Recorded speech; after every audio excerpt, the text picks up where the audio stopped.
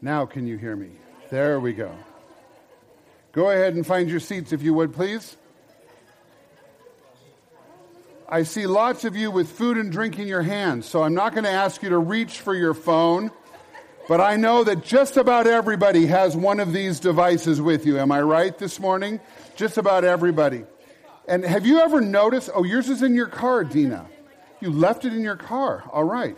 So you won't be able to relate to this moment, but you probably have at some point.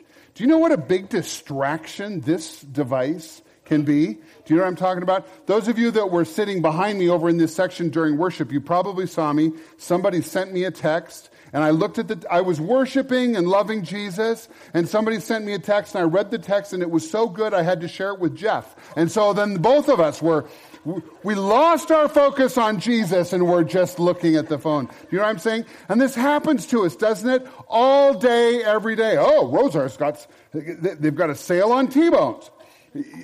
Good. Or my wife texts me and it goes off in the middle of a meeting, or the news flashes. President Trump tweeted what? And the distraction is incredible. This thing can be it's a wonderful tool. Wouldn't you agree with me? Which is why we all carry one. But it can also be a distraction. But we have lots of distractions in our lives. There's tons of them. And sometimes we don't even make ourselves aware at how really good things can become distractions, like your hobbies or your recreation. Those are good things, but they can become distractions. Or you've probably never thought about this. What about your family or your career or your pursuit of money, security? These things are all good things, but they can become distractions in our lives. And today, as we take a look at 1 Corinthians chapter 7, we're going to see that Paul is addressing some very serious distractions. And these are things that are not bad things. They're actually good things, but they can become distractions. And this is what was happening in the city of Corinth, in the church that Paul had planted, that now they were having this conversation that we know as the book of 1 Corinthians. So if you've got your Bibles open, you can follow along with me this morning, or everything's going to be up on the screen. We're going to start right at 1 Corinthians chapter 7, verse 1. And here's what we read in verse 1. Paul says to the Corinthian believers, "Now, regarding the questions you asked in your letter." Let me ask you, do you know what the question is? Anybody know what the question was? Nobody at all. Awesome. I've got you right where I want you. How many of you guessed that the question was about sex? You would never guess that. The question was about sex. Let's keep reading. Now, regarding the questions you asked in your letter, Paul says, watch this, yes, it is good to abstain from sexual relations. And all of the 21st century American Christians said, what? You've got to be kidding me. And what we see here is that these Christians in Corinth were distracted over a cultural question and an issue about celibacy as it relates to marriage. There was a teaching going on that turned out to be a false teaching that was leading some people to believe that they, even though they were married, they ought to be celibate. And I know that nobody in this room can at all relate to that, but Paul was calling them out as a distraction. They thought that they could serve Jesus better, even though they were married, if they just practiced celibacy. And Paul addresses that. And in this chapter, again, we're going to fly at about 10,000 feet today. But in this chapter, Paul deals with the distractions as they relate to marriage and singleness and divorce and remarriage. And we're going to unpack all of this today and next week. But here's the reality. As Christians, we understand that we're called to serve the Lord, right? We understand that if we're followers of Christ. We're called to serve the Lord. But we get really distracted by relationships, love and romance and sex and all the rest of it, we can get really distracted, just like the Corinthians. So I want to ask you this really important question today. You ready for this? Which is better, single or married? That was a very emphatic married coming from a married man over here. What's better? Single? I'm guessing that if you're here today and you are single, you really, really, really wish you were married.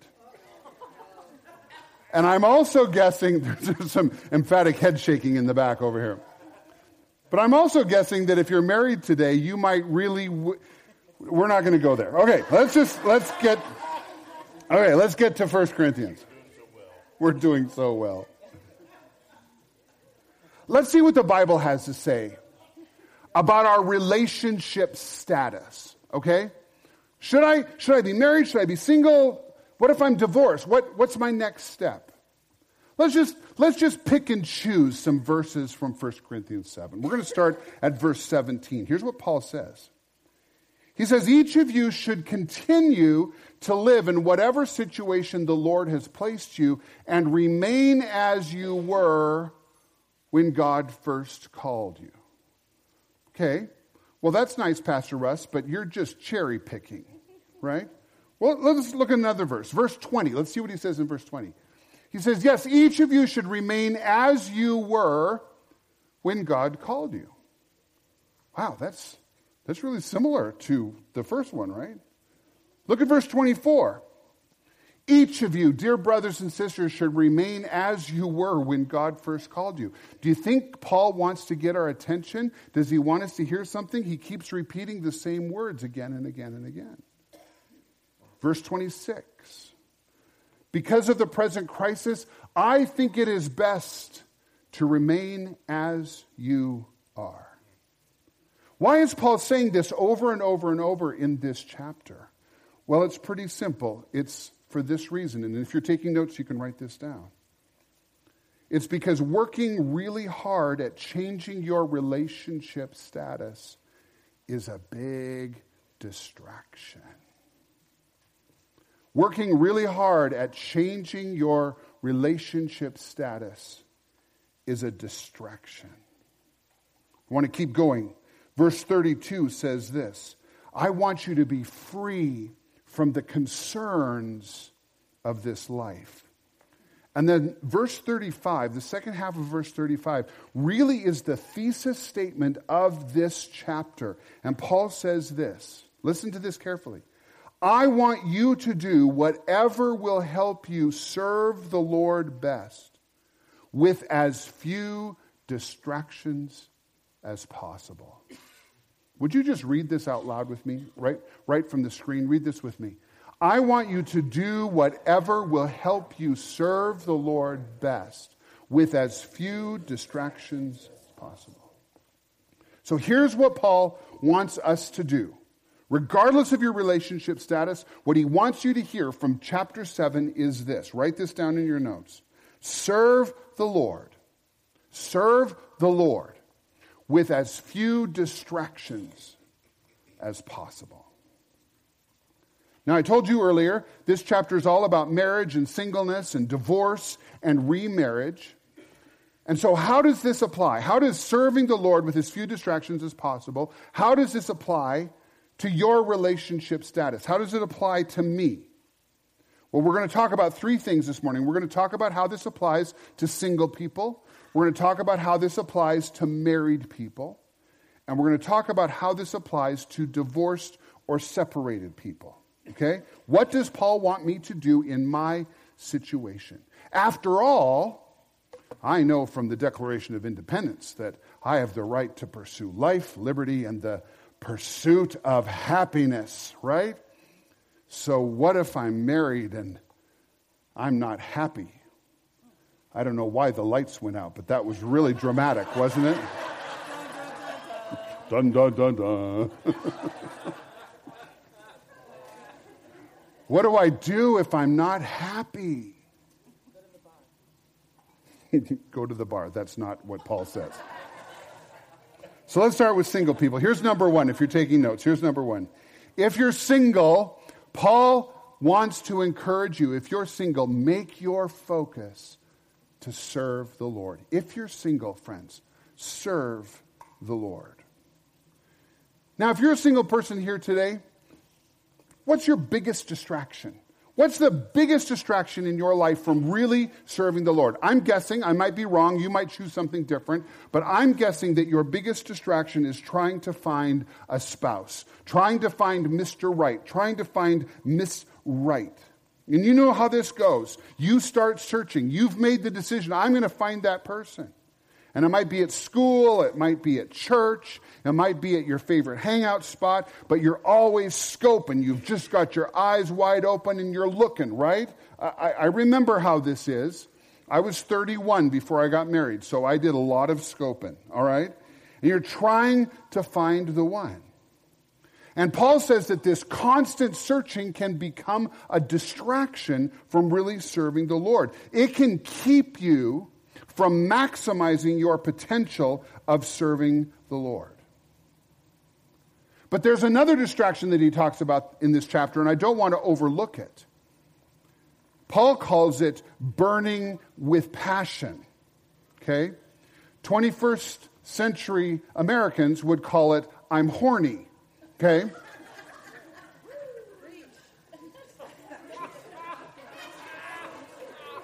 You guys are out of control. And I fear that it's my own fault, but good golly. Okay, let's just use Paul's words. It's burning with passion. We'll just stay there. I knew it was a mistake to use that word. Paul says, if you're burning with passion, you should get married. If you can't control your sexual urges, Paul says, yes, get married. And if you're single today, I just want to throw out a challenge to you. I hope you will read 1 Corinthians chapter 7 this week really carefully. Read it really carefully if you're single. Well, it doesn't matter if you're marriage status. You need to read this week very carefully. Because Paul doesn't forbid marriage. He doesn't say that getting married is a sin. Thank God I'm married. I'm really glad that I'm blessed to be married. But he also has some strong advice for single people, because single people can get distracted by the constant searching when the mission of your life is to serve the Lord. The mission of your life is to serve the Lord. And Paul has this huge vision for single people. He says, you can change the world if you'll just serve the Lord and minimize the distractions. I want you to think about this. If you're single, maybe you've never had this sudden aha moment. I did when I was about 29 years old. I realized one day, Jesus never got married. Jesus was single. And it dawned on me one day when I was reading the book of Hebrews and I stumbled across this verse. I'm sorry, it was the book of James. James chapter 4:15 says, this high priest of ours, Jesus, understands our weaknesses, for he faced all the same testings as we do, yet he did not sin.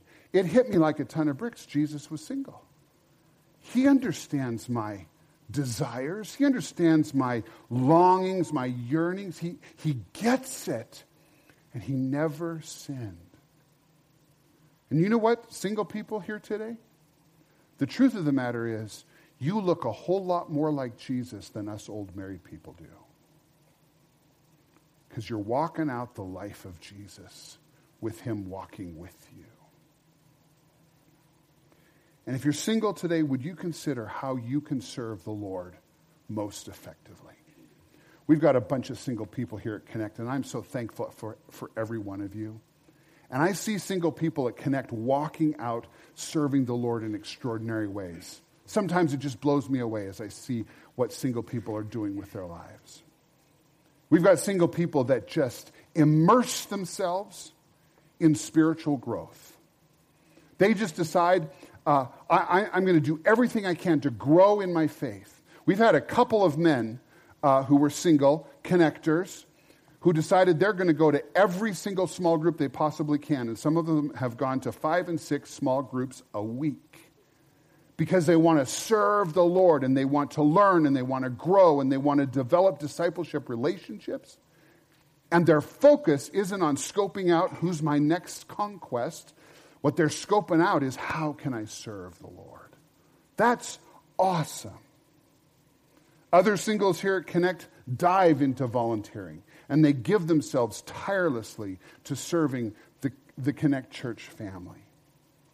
Some of our singles have made themselves available at a moment's notice, and if there's a need, we know we can call that person, and bam, they're going to rise to the occasion to meet a need because they've got plenty of time. And I know that's not true of every single person, but some people have said, I've got extra time, I'm going to volunteer, I'm going to serve the Lord in whatever capacity I can.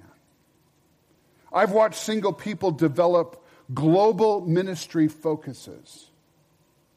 Global ministry focuses in which they realize I've got time, I've got resources, I can go on long-term mission trips, I can serve around the world because there's nothing holding me here. In fact, we've got one married couple here at Connect who met each other because they had developed a global ministry as single people.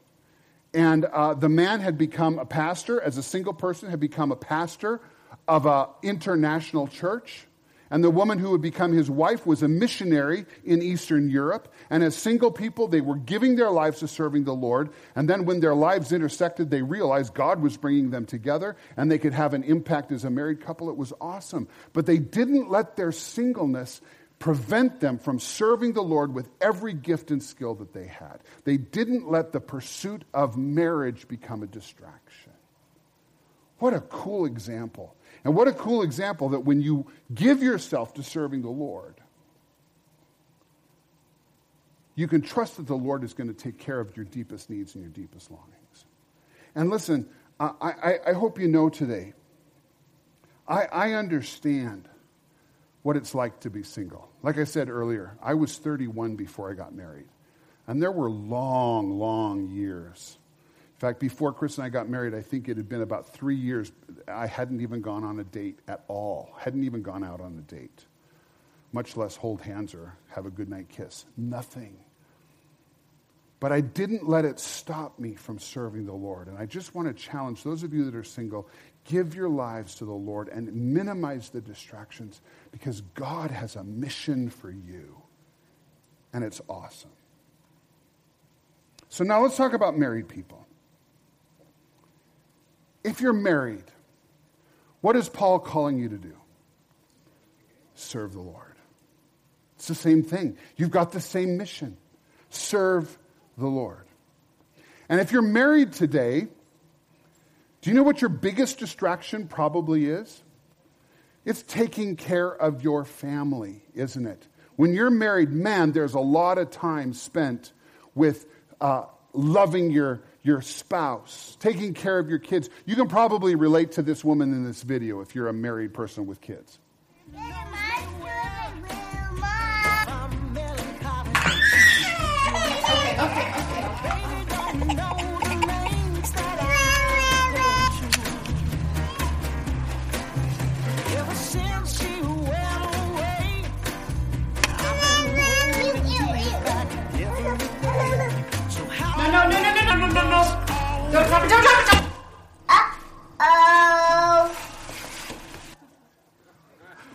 Lots of you have been there, haven't you?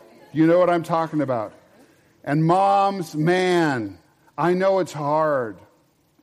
But we can become distracted and we can feel like there's no time for really serving the Lord because of the demands of taking care of a family. Men, I get where you're at. We can get distracted by our careers because we've got this overwhelming sense of responsibility. I have to take care of my wife. I have to prepare for my kids to go to college. I've got to put money away. I have to prepare for retirement because I've got a bunch of people that I'm taking care of. And these things can become distractions and prevent us from serving the Lord. And those are all good things. Don't get me wrong. I'm not telling you to quit your job, okay? I'm not telling you to abandon your family. And if you're not happy in your marriage, Paul is saying, listen, you got to know. Read this chapter carefully. He wants us to know, listen, stay put. God's plan is that married people will have permanent relationships. And it's so tempting for us to say, you know what, I think God is calling me to something else. The Corinthians thought maybe they were being called to celibacy. And Paul said, you're out of your brains. Okay? Read the chapter, you'll get it. But if you're married, serve the Lord. Here's some ways I see married connectors serving the Lord, and it's awesome to watch. We have married connectors who volunteer for ministries as a couple, and they serve together so that their ministry responsibilities don't take them away from each other. And I think that's awesome. This has always been something Chris and I love to do. We love to serve together because we don't have a lot of time. Our jobs prevent us from spending a lot of time together, so we don't want ministry to take us apart, so we do ministry together. We serve the Lord together. We've got other connectors who lead connection groups in their homes so their kids can be with their connection group. It's a great way to serve the Lord and serve the Connect community. We have connectors who include their kids in their ministries so their kids can see ministry modeled and they will learn to serve by following mom and dad. It's an awesome example. Many of you know that last weekend we were in Colorado Springs at a funeral, and it was a very sad thing, but at the same time, the funeral was so inspirational because the woman who passed away in this car accident, our friend Heather, was a woman who served the Lord with her whole life. And she was a busy woman. She was married. She had 3 children. She had a career. She was a nurse. In fact, Chris and I met her when she was finishing up her nursing degree, and she was working at a hospital in Great Falls where we were serving. And Heather's whole life was given to serving the Lord. Even though she loved emergency medicine, the Lord had spoken to her and had called her to practice nursing in an old folks' home so she could care for people at the end of their lives and lead them to Jesus. That was her focus. Wasn't necessarily her love, but that's what the Lord had called her to do. But in addition to that, she served by volunteering in her church. And at this funeral, the pastor talked about how her kids volunteered because they volunteered with mom. Mom was volunteering, the kids volunteered. What a great example. She was a lunch lady. She was a crossing guard. Anywhere she could serve and be with her kids and serve the Lord and be a light for Jesus, that's where Heather was. And all of us came away from that funeral saying, I want to be more like Heather, because Heather looked a lot like Jesus. And she didn't let her family responsibilities slow her down. So if you're married, friends, I know you're really busy, and I get it. But you can serve the Lord effectively too if you won't let those responsibilities become a distraction for you. So we've talked about single people. We've talked about married people. What about divorced people? What's your call? Well, it's just like the first 2 groups. Serve the Lord.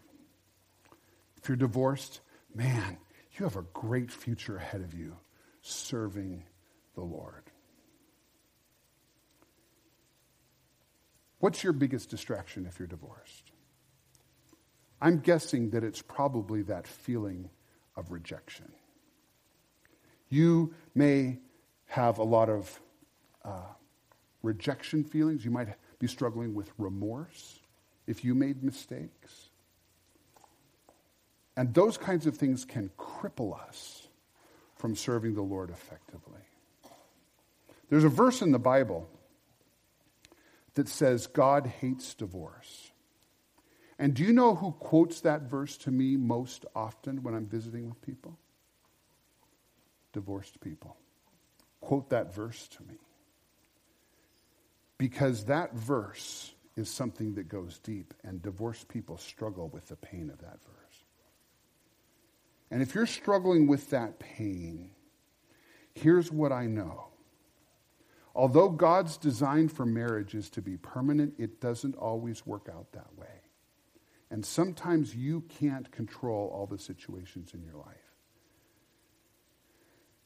And I really believe this. I want you to hear me today. Although God hates divorce, God does not hate divorced people.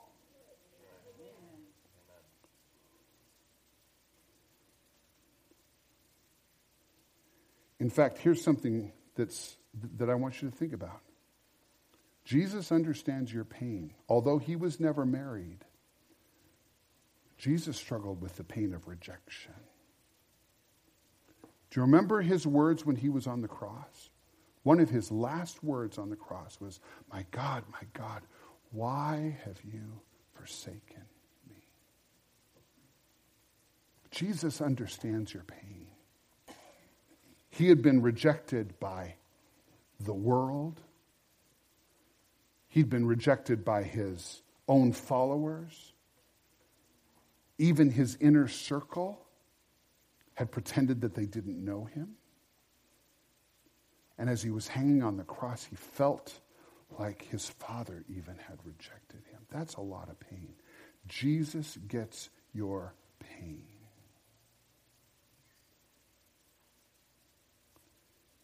But if you're divorced, I want you to know God has a great plan for your life. You're not a second-class citizen because of your situation. In fact, I see divorced people here at Connect serving in amazing ways. And let me tell you why.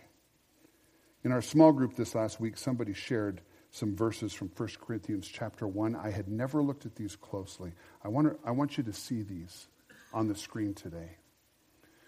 2 Corinthians 1 says, "Blessed be the God and Father of our Lord Jesus Christ, the Father of mercies and the God of all comfort." Would you say comfort?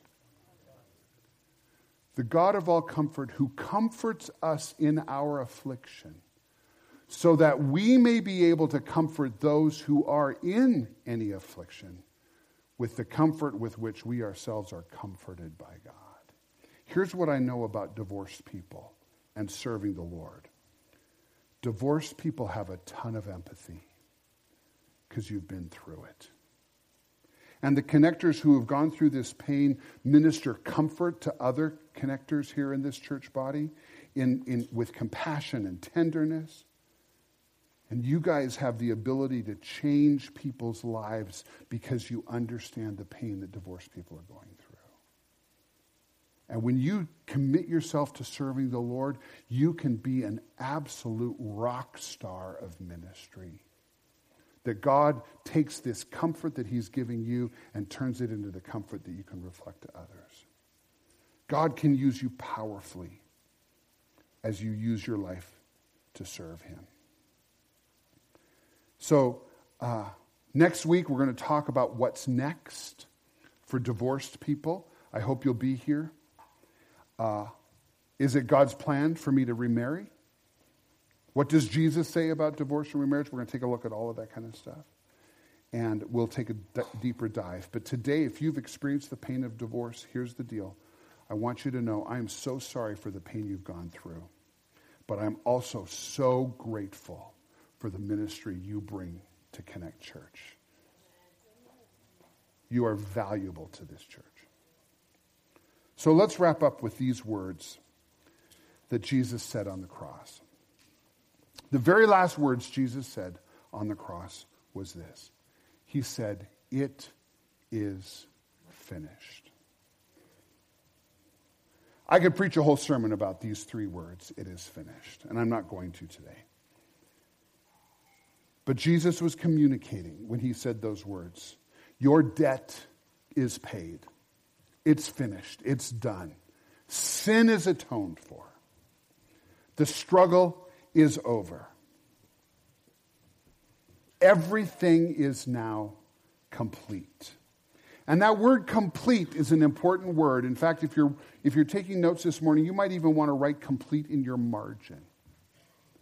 Because one of the things I know is that whether you're single or you're married or you're divorced or you're separated, a lot of times we feel incomplete. But the reality is, because of the work of Jesus, he makes our lives complete. That is his mission. He is bringing completeness to your life. And when we eliminate the distractions, when we focus on serving him, that's when we find completeness. And it's not always in the arms of the next lover. It's in the arms of Jesus. So can we pray together this morning?